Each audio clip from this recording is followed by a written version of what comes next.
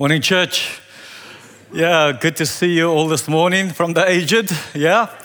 But so glad that I have a living fossil to be able to kind of just be an example for me all the time. So it's absolutely great. There he gets up and he goes.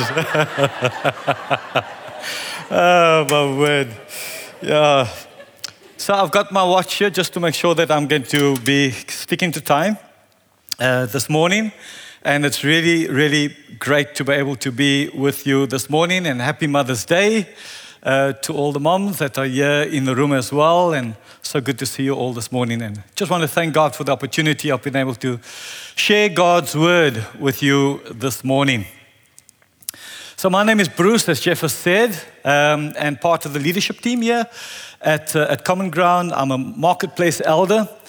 I'm married 34 years to the beautiful Leonora sitting here in front.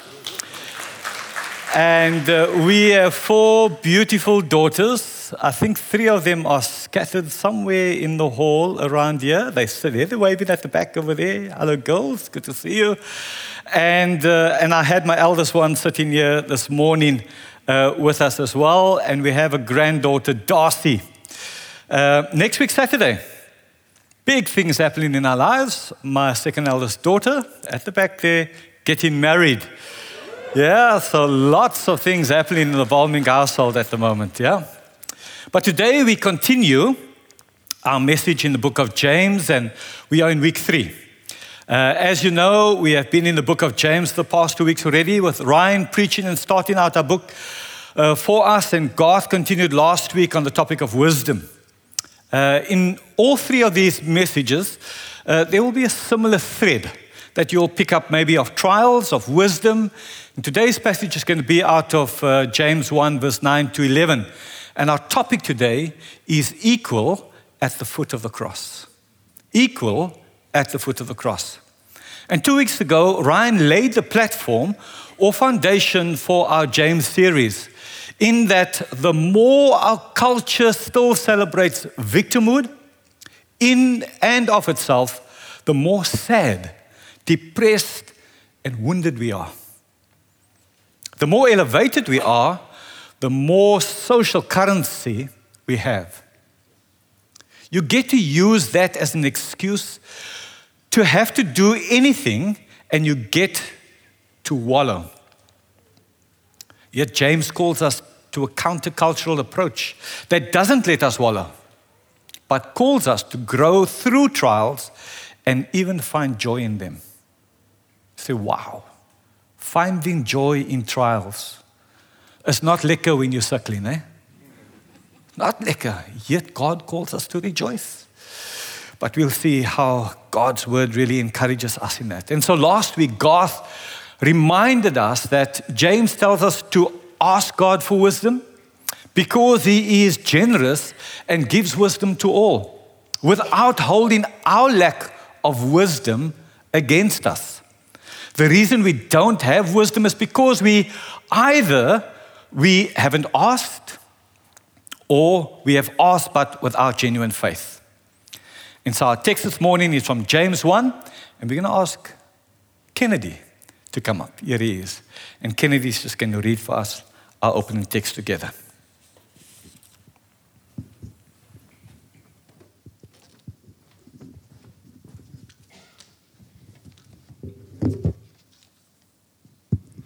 Good morning, church. Today's reading is coming from James 1, verse 9 to 11. Believers who are poor have something to boast about, for God has honored them. And those who are rich should boast that God has humbled them. They will fade away like a little flower in the field. The hot sun rises and the grass withers. The little flower droops and falls, and its beauty fades away. In the same way, the rich will fade away with all of their achievements. May the Lord bless the reading of His word this morning. Amen. Thank you, Kennedy. Thank you so much.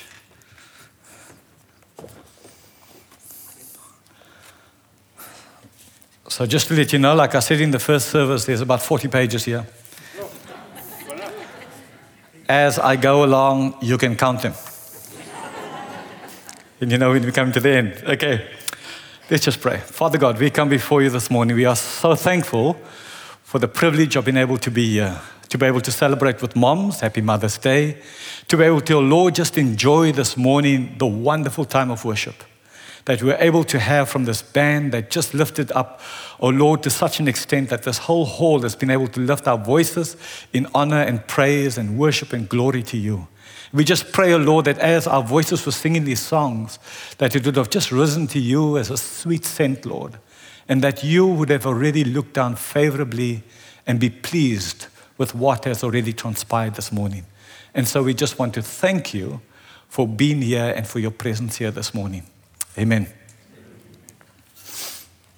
I just want to give a welcome as well to 3 people that just came in today for the first time from Pretoria. And I just want to acknowledge Derek and Heidi and Eben that are sitting there. It's good to have you guys. They're first timers here as well at Common Ground this morning. I met them this morning and just want to say to them, warm welcome. Okay. Let the lowly brother boast. This is now the ESV version that I just want to read to you. Boast and rejoice in his exaltation, and the rich in his humiliation in being made low. Because like a flower of the grass, he will pass away. For the sun rises with its scorching heat and withers the grass. Its flower falls and fails, and its beauty perishes. So also will the rich man fade away in the midst of his pursuits. Our message this morning will be centered around 3 points. A lesson, number 1, to those who are poor. And then secondly, a lesson to those who are prosperous or rich. And the third one, a lesson for all of our people. I kind of just had to put another P in there, just to let it flow. All right. So in this passage, we see how James has shifted from trials and wisdom to humility and riches. Trials and wisdom to humility and riches. And as Garth kind of used last week, we're going to kind of go through parts of this passage to marinate, these passages and scriptures to see how they intertwine and intertwine into James's message this morning on the book of James. So let's get stuck in. Lesson number 1, to those who are poor. As we continue with the thoughts of last week, we see that James uses an interesting contrasting parallel. The only noticeable difference between the 2 groups is that the one group is poor and the other group is rich. They both get to boast in what they have, though God honors the one group and God humbles the other. Important to note as well that both rich and poor Christians need to see themselves the way God does. Our question is, how well do we identify with these 2 groups of people? The Bible often uses poor and rich as a symbol of a good person and an evil person. We know the story of Lazarus, who was poor, sitting at the rich man's table, eating of the crumbs of the table. And Lazarus died and was carried into, some versions would say, Abram's bosom. Others would say it would be into Abram's side. And the rich man also died. And he went to hell and was in torment. But I don't believe that this is the case here in this passage. In the context of chapter 1, it sounds like James is referring to literal rich and poor, not referring to the evil side. He's referring more to wealth and to poverty. Also, he seems to echo some verses in Jeremiah chapter 9. This is what the Lord says. Don't let the wise boast in their wisdom, or the powerful boast in their power, or the rich boast in their riches. But those who wish to boast should boast in this alone, that they truly know me and understand that I am the Lord who demonstrates unfailing love and who brings justice and righteousness to the earth, and that I delight in these things. I, the Lord, have spoken. We see that the Christians to whom James writes are those who have been forced to leave Jerusalem and establish new homes in Syria and the northern parts of Palestine. And it almost reminds one for a moment of those who were removed forcibly out of District 6 many years ago and had to go and find, because of the Group Areas Act, go and find a lodging place somewhere else. Go into the other areas and into the other suburbs, and it was hard. People being ripped out of their homes and having to go and relocate somewhere else against their will. And many families to this day have not recovered from that forced removements.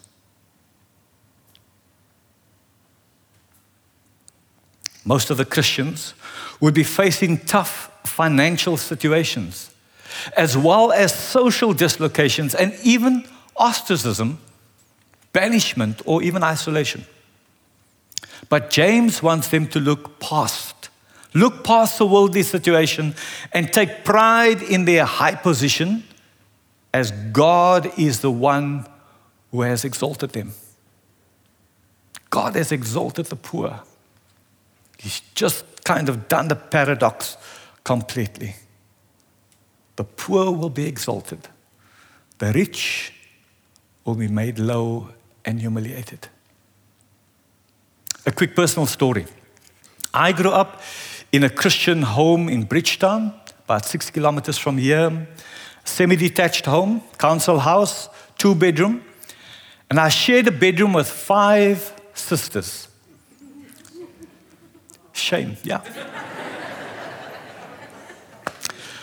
I was the youngest, can you believe it? On top of that, 2 double bunks, that's what we had. But I got promoted out of the room into the lounge on the couch at about 6 years old, when I became aware of things, you know? Until I was about 20 years old, when I was the last one in the house with my parents. And then I got my next promotion to sleep in the bedroom again. And I had 2 double bunks there, all to myself to be able to sleep on. I got married to the lovely Leonora, at the age of 23. And our beautiful bed was a second-hand sleeper couch that I got from my Austrian boss that I was working for at the time. But, you know, through all of these hardships and all of these difficult times, we still remember and sing of the goodness and the faithfulness of God in our lives. Because it hasn't been about us. It's been all about Him. And that's just my story. And I can tell you many more. But each one of you is sitting here. You all have similar stories to speak about those moments when you just didn't have, in the way you grew up, and how God has brought you through in His faithfulness. Now, we fully understand that there can be differences between Christ followers financially, socially, intellectually, but positionally, in Christ, there is no difference. And as a Christ follower sitting here this morning, there is no difference. Whether you're in Bishop's Court or whether you're in Bonteheuwel or Bishop Blavis, doesn't matter. Before God, you are equal and you are the same. Now we fully understand that. We are all just positionally in Christ, there is no difference. The world and society divides people into the haves and the have-nots. But James is very practical and confronts this problem as he realizes that it divides and it destroys the fellowship of God's people. And this is an example of a trial that Ryan reminded us of about 2 weeks ago. And we have to consider sometimes the difficulties when you don't have money. Because we've all been there. We just don't have money. How do we get to pay the bills? do we get to pay the bonds, etc.? And it does not just magically appear in your bank account. But we were reminded in verse 3 2 weeks ago that the trials and testing of your faith produces perseverance. It produces steadfastness, in that your endurance has a chance to grow. So the heart of the paragraph we have read is a contrast between a brother in humble circumstances and one who is rich. Both are encouraged to take pride and to boast. The humble brother in his high position and the rich person in his low position. It's part of the song that we sang earlier on, and I hope it's part of what has maybe resonated over you this morning, and maybe it wasn't just words. Let now the weak say, I have strength, by the Spirit of power that raised Christ from the dead. And now the poor stand and confess that my portion is Him, and I am more than blessed. That's what we sang this morning. And so verse 9 we see, as it were, a mandatory rejoicing. You may be poor or economically deprived. You may not have much. You may have very little. But James says, let the poor rejoice. Let them boast of a privilege or possession that they have in Christ. For the poor is exalted spiritually. Wow. He may be hungry, but he has the bread of life. He may be thirsty, but he has the water of life. He may be cast aside by people, but received by God. Maybe no home to call his own, but you have a mansion in heaven. He may be poor, but he has eternal riches. Reminds me of a chorus, very favorite chorus of mine that I used to know many years ago by a man called Cliff Barrows, very good friend of Billy Graham. The chorus was, he owns the cattle on 1,000 hills, the wealth in every mine. He owns the rivers and the rocks and hills, the sun and stars that shine. Wonderful riches, more than tongue can tell. He is my Father, so they're mine as well. And as a child of God, it's ours. We've been born into it not because of who we are, what we've done, but because of what Jesus Christ has done on the cross of Calvary. And the day that we invited Christ into our hearts, we became heirs and joint heirs with Jesus Christ. And so I encourage you that no matter what hardships or struggles or trials you might be going through, you have a heavenly Father, a great Father who loves, cares for you. And so James encourages us, let the lowly brother rejoice and boast in his spiritual riches in Christ. A lesson to those who are poor. Our next point, a lesson to those who are prosperous or rich. Someone once said that in the economy of God's kingdom, the way up is down. It's a countercultural, completely countercultural to what we have been taught and brought up within the world today, within the corporate world, and socially. We are taught that to have high earning power, to have stature or status or recognition, to have authority, it is by working hard. And it is about trampling on every other person that you can in order to get to the top. That's the worldview. Yet in God's economy, He intended us to do quite the opposite. For us to be servants, to be able to serve one another. And Jesus Himself is the prime example. He was born a king. Yet He left heaven to come down here. He did not go about trying to grab power or fame or anything like that. Instead, He presented Himself as a servant king. And in this example and in His example of true servant leadership, this was born. This is where true servant leadership was born. In the way Jesus showed His servanthood towards others. He displayed that the lowest in the kingdom will be the greatest. And Luke 9 in verse 48 says that whoever is the least among you is the greatest. In verse 10, it is a reminder that the comforts that riches brings is in this life is only for this life down here. But it will fade away. The warning to the rich is that if you put your identity into something that will fade away, you yourself will also fade away.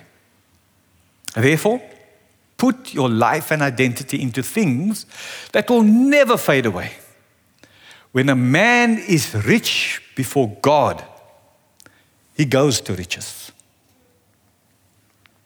James encourages us. Before I say James encourages us, Proverbs 19 verse 17 says, whoever is kind to the poor lends to the Lord, and He will reward them for what they have done. And so James encourages his brother not to take pride in his wealth, but in his identification with who Christ is. Sometimes the prosperous person can have challenges and trials as well. Yesterday at our men's breakfast, Ann Cox reminded us that there is a thin line between trusting God in faith for everything to then doing it in your own strength. There's a thin line between moving from trusting God in faith for everything to then doing it in your own strength. Why? Because we can easily take our focus off from God when things are going well. Isn't it a natural thing? That when there's money in our bank accounts, when things are just rolling in, it's quickly when there's the wealth is there that we are just able to slightly move away, focus on the wealth, focus on what we can do with that. And as we are doing that, we are more and more taking our focus and our eyes off from the Lord. It's a natural thing, but we are warned about it, that this will fade away. And so verse 10 says, but the rich, in that he is made low, let him rejoice that he is made low in his humiliation. We see that when rich people go through trials, they realize they can't buy themselves out of their troubles or trials. When the wealthy Christian goes through trials, he has to face the bankruptcy of worldly riches and depend on the gifts and grace of God. So, while the humble person rejoices in the provision of God, the wealthy person also rejoices in the provision of God the same way. But both are equal at the foot of the cross. We are all humbled to the same point during the trials that we can only lean on God for help. Whether rich or poor, when we are going through those trials, we both only can lean on God for help. Money doesn't buy people out of their problems. And James intimates this in verse 10, that the rich people should be happy when they are made low. And as the flower of the grass, they will pass away. Wow. It reminds me of a beautiful time in Cape Town every year. Soon we're going to be having the winter rains. And then cometh spring. Many of us take a drive out towards the West Coast Nature Reserve. Others drive as far as Namaqualand to view the colorful, spectacular array of beautiful flowers posing in the sun in all its glory and splendor. The sight to behold is so amazing. You want to just take 100 pictures at different angles, selfie, selfie, selfie, have a good background and paste it, okay? And becomes your new profile picture. But beautiful just for 20 days of September. And then it's all gone until the next year. Scorched by the sun, withered away into dry leaves, it just does not last forever. So verse 11 reminds us, the hot sun rises, the grass withers, the little flower droops and falls, and its beauty fades away. In the same way, the rich will fade away with all of their achievements. Isaiah 40, verse 6 to 8 reminds us as well. A voice said, shout. I asked, what should I shout? Shout that the people are like the grass. Their beauty fades as quickly as the flowers in the field. The grass withers and the flowers fade beneath the breath of the Lord. And so it is with the people. The grass withers and the flowers fade. But the word of our God stands forever. The word of our God endures forever. The word of our God lasts forever. So the rich man should rejoice in his trouble, should rejoice in his humiliation if he turns him towards God, because his trouble has caused him to separate himself from this dependency on his wealth and resources. As this will perish anyway, he will then live in the same fullness and dependence of riches that comes from Christ himself. You could have worldly wealth, but you could be spiritually bankrupt. A lesson to the poor, a lesson to the prosperous or rich, and lastly, a lesson for all of us, our people. And so we are encouraged and should have a joyous attitude when we face trials. And I know it's hard. Is nie lekker as ons deur iets gaan wat ons sukkel nie. It's not nice. And the last person sometimes that we do call on is God. Because sometimes we're trying to figure out how to get through it as soon as possible. But we are encouraged. Have a joyous attitude when we face trials. We should have an understanding mind of wisdom, a submissive will and a believing heart and a humble spirit that trusts not in our possessions, but in the provision of God. James calls us to see ourselves in light of Christ's cross, not in light of our financial status or our wealth or our poverty. His main call to Christ's followers is to build our identity in Christ and his finished work on the cross. Where rich Christ followers might find pride in their fading wealth, they are called to themselves before the cross. Wealth will fade and could never purchase what the cross has purchased for us. Where poor Christ followers might see themselves as less because of their poverty, they are called to see the high price that Christ has paid for them on the cross. Because the cross lifts up the lowly and humbles the proud. And one of the big burdens of James in writing this letter is to challenge Christ's followers to make sure that their faith is a genuine faith. And James holds on to an underlying assumption throughout his teachings in the book. He assumes that genuine faith is only evident through obedience and godly action. And pastorally, he fears for people who think they have faith, who do not walk in obedience, or have no evidence of godly living in their lives. So who are the poor amongst us? Who are the poor amongst us? Is it the marginalized?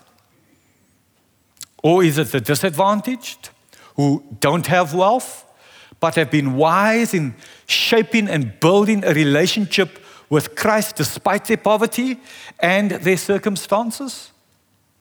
The widow's mite, she gave her all, did not have the wealth and gave what she could. And with her heart, it was fully submitted to the Lord. And giving is always a matter of the heart. Is it those who are struggling financially, even now and today, battling through month to month? Your annual increase in your salary is 5%. Eskom gets 9.6% increase to keep the lights off. We've all been there. We've all been there.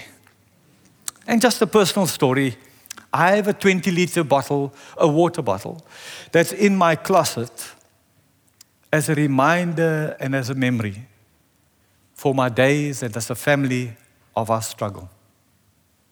We've all been there. We've all have a story to tell. What I used to do is when I used to come home and I had some change in my tiki pocket, all those little coppers and the little odd silver little coin that is there, I would drop it into this particular bottle all the time. So that is what I just used to do. So it eventually starts piling up more brown coppers in there than anything else. But in the 90s, during the time of the 90s as well, there were many times that I had to turn that bottle upside down and count the coins out in order to buy milk and bread for the family. There were times when my daughter Lauren reminded me earlier, 30 rand in an envelope filled with coins, because that is all that were in there. But those were the times of struggle. We had to persevere through, continue being faithful to God, and even see that coppers and little ones, God was faithful. Jehovah Jireh was the faithful provider and still is. Is it to the students maybe who are the poor, who have taken out student loans which need to be paid off for years after qualifying? Finding a job, paying rentals, car installments, food, bank loans, and not to forget the clothes. Or is it the rich, the affluent, where they have wealth, but are poor because they lack in the spiritual wisdom? Their confidence is not in building and shaping a relationship with Christ, but more based on their wealth, bank balance, and how much they tithe every month, which makes up for their non-commitment of maybe being in a life group or surrounding themselves with God's people. I'm sowing in the kingdom on my terms. And sometimes that happens in our lives. So as we land our meeting this morning, what do we build our identity on? Christ and his finished work on the cross, or what we have or don't have? If you are a child of God, your true value, your true wealth is found in Jesus. If you are poor, be encouraged that God will one day exalt you with true riches in the heavenly realm. And if you are wealthy now, thank God and seek humility, knowing that your ultimate value is found in Christ and not in your possessions. We live in a consumeristic culture that believes the more we consume or have, the happier we will be. And yet James reminds us how untrue this belief is. Wealth fades, but the cross stands for all eternity. The rich and the poor need the cross. both. And all people need the grace of God. There is no place more leveling than the place at the foot of the cross. At the foot of the cross, we are all equal. At the foot of the cross, we are all one. At the foot of the cross, the blood of Christ is poured out for all. At the foot of the cross, there are no racial divides. And there's room at the cross for you. I just want to thank God and pray that He will bless His word to our hearts and allow these thoughts to wash over us and to pour over our lives today. And we're going to just transition into a time of communion. It's a very special moment when we get to partake in this remembrance feast. In Philippians 2, verse 6 to 11, I'm going to read these verses out of the Message version. And maybe you want to just close your eyes as I read it, just to allow the words of this passage to wash over you as well. He had equal status with God, but didn't think so much of himself that he had to cling to the advantages of the status no matter what. Not at all. When the time came, he set aside the privileges of deity and took on the status of a slave, became human. Having become human, he stayed human. It was an incredibly humbling process. He didn't claim special privileges. Instead, he lived a selfless, obedient life and then died a selfless, obedient death. And the worst kind of death at that, a crucifixion. Because of that obedience, God lifted him high and honored him far beyond anyone or anything ever. So that all created beings in heaven and on earth, even those long ago dead and buried, will bow in worship before this Jesus Christ and call out in praise that he is the master of all, to the glorious honor of God the Father. Lord, we thank you this morning, O God, for your majestic love towards us. That God so loved the world that he gave his only Son to die for us on the cross of Calvary.